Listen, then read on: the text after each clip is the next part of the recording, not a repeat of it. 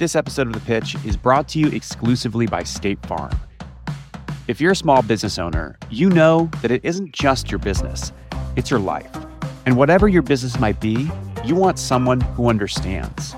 That's where State Farm Small Business Insurance comes in. State Farm agents are small business owners themselves, living and working in your community. That means they know what it takes to help you personalize your policies for your small business needs. Like a good neighbor, State Farm is there. Talk to your local agent today. From Gimlet, this is The Pitch. I'm Josh Muccio. We are back. Back to venture capitalists, back to cutting deals, back in the room. If you've listened to the show before, you know that inside the pitch room, big things can happen. Dreams get made, hearts get broken, and sometimes huge checks get written. This time around, all those things happened, and I can't wait to share it all with you. But first, you should hear more about the people putting their money on the line, our investors. Why? Because while there's a lot of focus on the entrepreneurs, and for good reason, they're the ones in the room pitching their startups, our investors are the ones sizing them up. They have to rely on their expertise, their experience, and sometimes just their gut. Cut a check or cut them loose. So who are these people? Hi, I'm Gillian Manis. I'm the managing partner of Structure Capital. You'll recognize Gillian from past episodes, along with another familiar voice on the show. Hi, I'm Phil Nadell. I'm the managing director of Forefront Venture Partners. Yep, Phil is also back. And I want to introduce you to our newest investor. Hi, I'm Daniel Galati. Daniel is a partner at Comcast Ventures, and I'm delighted to have him on the show.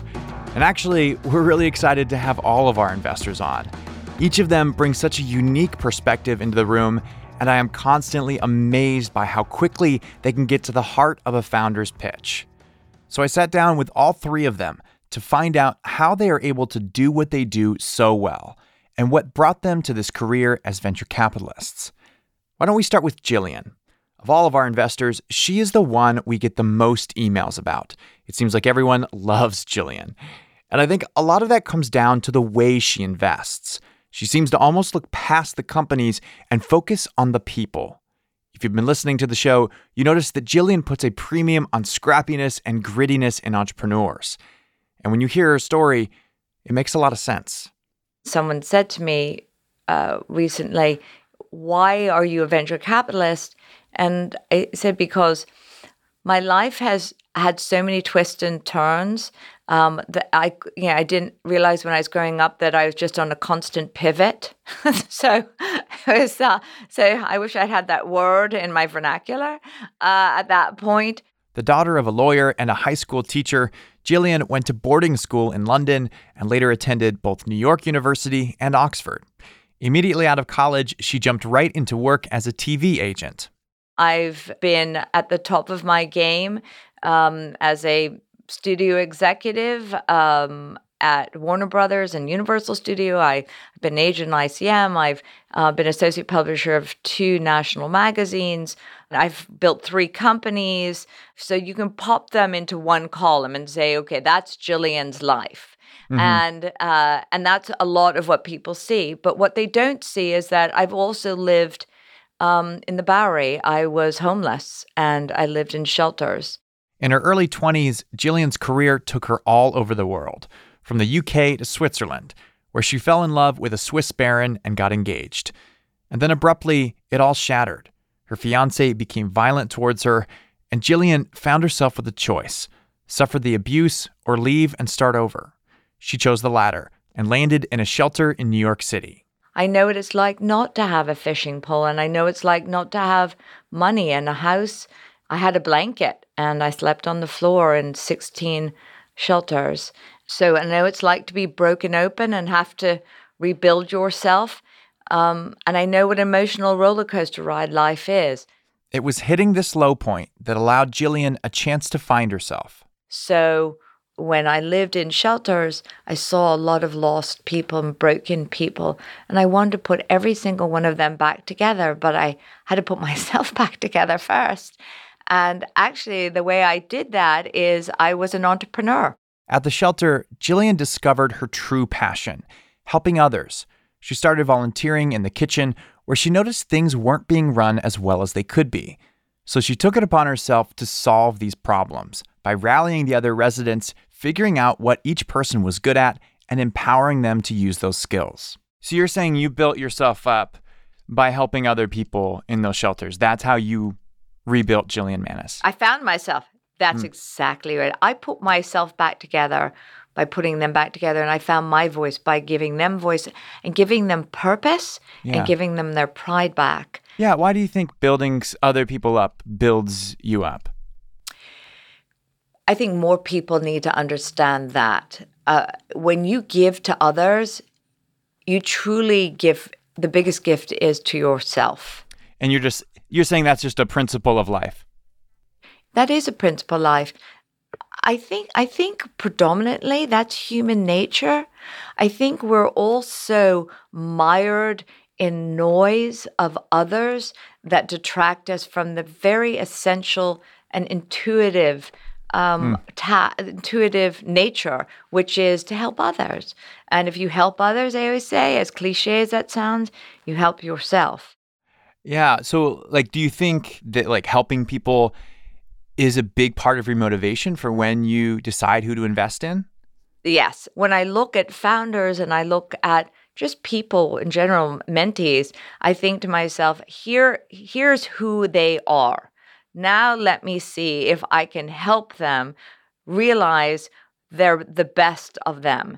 But you can't change people. You can try to nurture that part that already exists and percolate and bubble it to the surface. What do you think it is about your experience that makes you a good fit as a VC? I'm very mindful that me as a venture capitalist, the fact that I've done a lot of things in many different areas, it's important because I can pull on all of that. I think you have to have a diverse background to be a venture capitalist. That's my opinion. That was the legend that is Jillian Manis, and just a bit of her amazing story. We'll share the rest of this story on an upcoming episode. Up next, another familiar voice on the show, that of Phil Nadel. But we'll hear something that isn't quite as familiar, the whispered about but rarely seen soft side of Phil.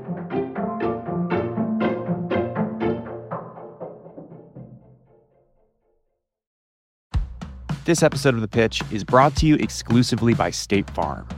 We talk to a lot of entrepreneurs on the show, and one thread that connects them all, they're not just pitching their business, they're pitching themselves. Because small business owners know that their business is more than just a company, it's their whole life. And State Farm gets that.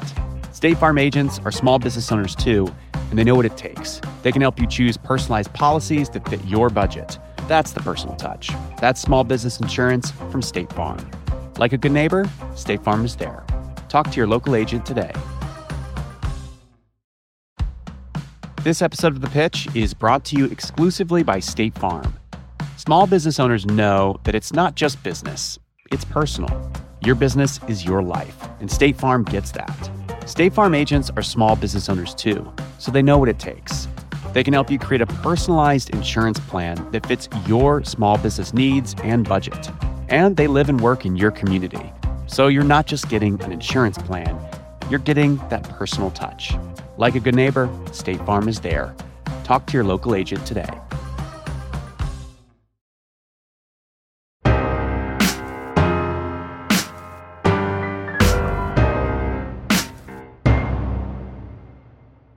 Phil Nadel with Forefront Venture Partners is known on our team as one of the most careful, cautious investors on the show.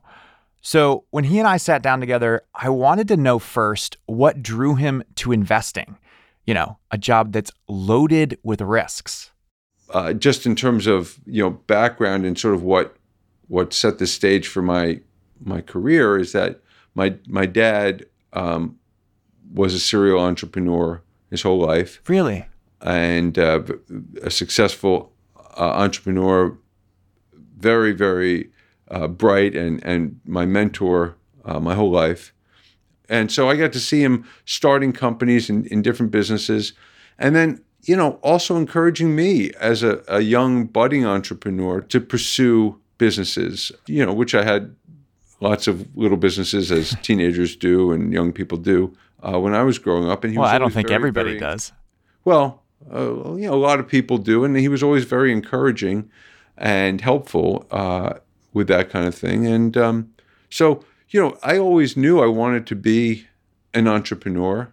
Was that something that happened instinctively, or do you think, was there a moment where you realized that you wanted specifically to follow in your dad's footsteps? Well, my dad was my hero, and you always want to emulate your heroes. Emulate his hero he did. Right from the start, Phil proved a savvy entrepreneur, building and ultimately selling a whole slew of companies in a number of different industries, from media to finance. It seemed he had a knack for knowing just the right time to seize an opportunity. It never mattered, and it doesn't matter still, what business I'm in. I'm not like, a publishing guy who says I want to start a publishing business because I love the publishing space. I don't know anything about any industry. I know nothing. All I know is to look for opportunities in different industries. This is interesting to me because I think of the way you evaluate opportunities in VC sounds like it's because you learned as an entrepreneur what was an opportunity and what wasn't. But it's almost like you've been through the fire of doing these things yourself.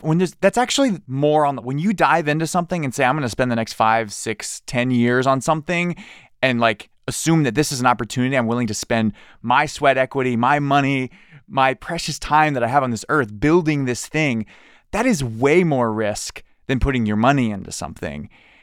I feel like that's harder. That's got to be harder. Yes, to pick the it thing. is, and that's why I have so much respect for founders, and it's also why I always counsel young people who ask me about going into VC to start a business or two before they do. I just think that venture capitalists are so much better at their job if they've been entrepreneurs themselves. Yeah. And so oftentimes people will ask me, college students will say, I'm interested in getting into venture capital. What do who should I go work for? What should I do? And I say, find an opportunity, start a business, and do that for a while. After years as an entrepreneur, these days, Phil finds himself on the other side of the table, investing in startups. How can you tell, what are you looking for in a founder? And how can you tell if someone is a great entrepreneur? That's the $1 million question, really. Well, I mean, look, I look for a combination of things. I look for passion, certainly. I look for domain experience. I look for someone who is focused and focused on their mission. There are no other sort of hard and fast rules, I would say. I guess what I'm getting at, Phil, is not hard and fast rules that you have written down, but what are the rules? What is your gut telling you? What have you learned about your gut? Well, one thing that sticks out when you ask that question is I want to see that they have already proven that they have an efficient method of acquiring customers. And they don't have to be very far along in that, but some early evidence that they can acquire customers in a capital efficient way and that's in a scalable way, so that if we add money to the company, it's like adding fuel to the fire. They can Do you know what I'm hearing, fuel on. Phil? They can. I'm sorry? Do you know what I'm hearing right now? I'm hearing you being exactly who we describe you on the show. And I've been curious what you think about that. But you hear the episodes and how we talk about how pragmatic you are, how numbers driven you are. It's all about the data for you. And I keep, trying to understand your gut, and then you drive it right back to the numbers in such a way that is definitely the way we see it play out on our show. So do you agree with how we describe you on the show? Yes. Not only agree, I'm proud of it. I mean, I like being, data driven and you're focusing on those early metrics and trying to understand the scalability and the efficiency of them. But so yes, I wear that label proudly.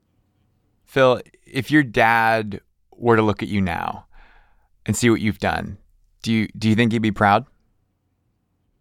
I think he will. I hope so. I hope he would be proud of me. He passed away 11 years ago, and so yeah, I like to think that that he would be proud of me now.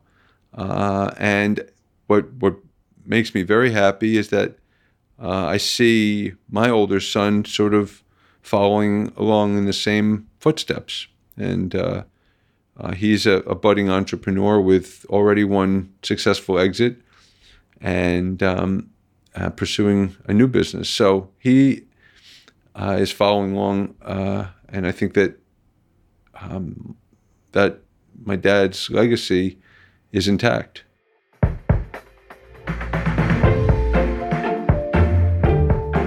That was investor Phil Nadel with Forefront Venture Partners. We'll have the rest of that conversation with him in an upcoming episode, but here's a teaser. He tells us how he first dipped a toe into the world of entrepreneurship by becoming his junior high's candy kingpin. So stay tuned for that. So we just heard from Jillian and Phil, who've been on previous episodes of the show. But here's someone you haven't heard before, Daniel Gulati. He's a partner at Comcast Ventures and a brand new addition to our show. In this excerpt from his interview, he describes how after leaving a job at the accounting firm KPMG, he first heard the siren song of entrepreneurship. I remember I was traveling with my girlfriend at the time, and we stayed in this villa in Florence. I would have been like 22 years old or something at the time. And the villa had, you get these like free toiletries at the hotels that you stay at. And one of the toiletries was this like soap. It was this like olive oil soap. Mm-hmm. And my girlfriend used it and I used it. And I was like, hey, actually, this is like really good soap. And it turned out to be a olive oil producing farm next door that sort of produced this soap. I mean, their main business was literally producing olive oil. Yeah. And they'd sort of produced these soaps like on the side for this villa that was kind of almost attached to the farm. Okay, so it was very small, super small, like artisan sort of a guy. And so what happened was we sort of showed up, and one thing led to another, and we kind of said more people should use this soap, because it's just great. You're really soap. Good at this. Yeah, you're really good at this soap thing. How did you convince your co-founders to go into business with you? I mean, you're just this guy that's staying in a villa in Florence from Australia, and you're staying in the hotel, and you like the soap. Like, how did that conversation go? I basically said to them, like, look, I don't have any like industry experience, but I got a lot of time, and I think that I can go around to these retailers and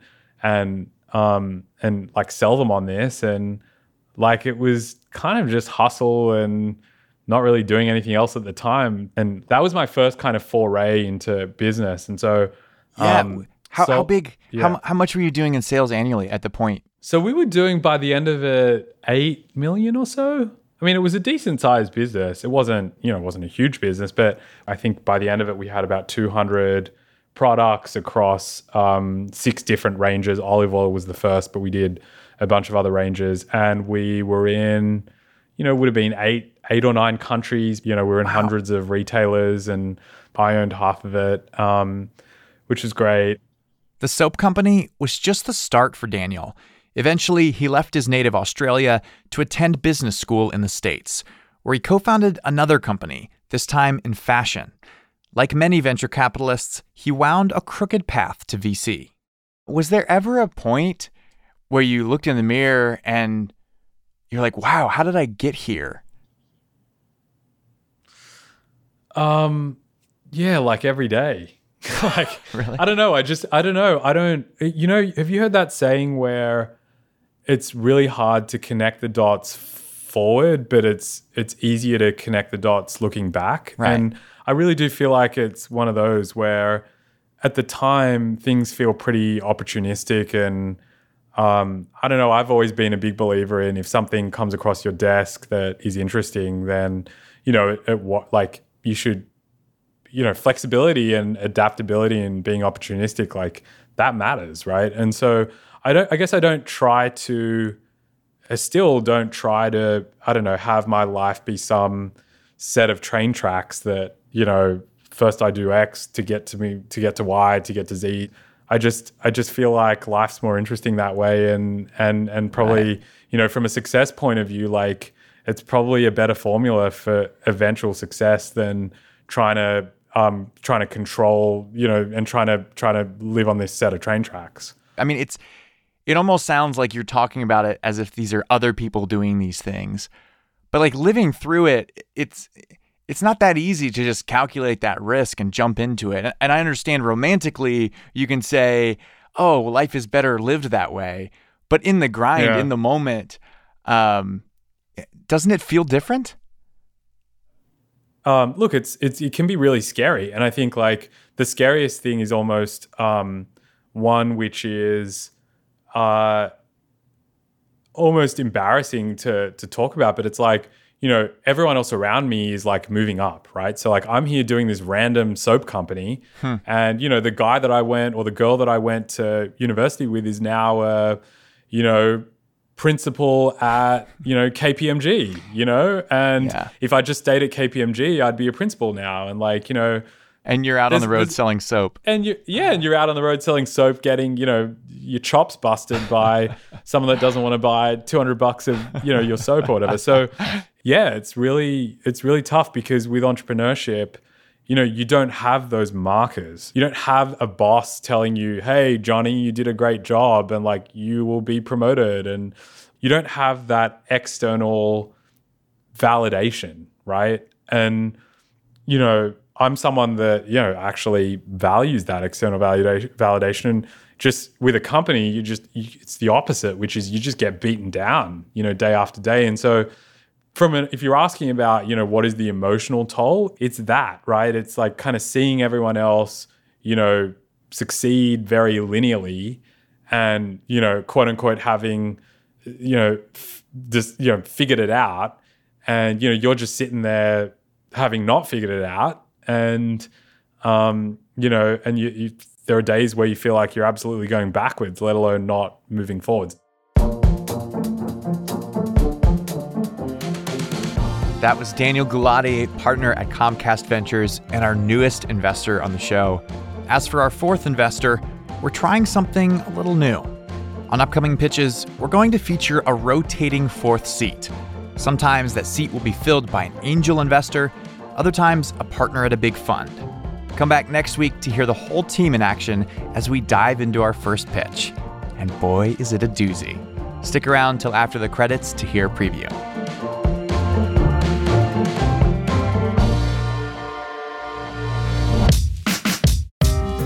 Our show is produced by me, Josh Muccio. Our two new producers, Molly Donahue and Kareem Maddox. We are edited by Devin Taylor.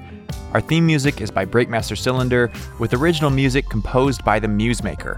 We were mixed by Enoch Kim with help from Matthew Bowl. All right, you've been listening to The Pitch from Gimlet Media. See you next week.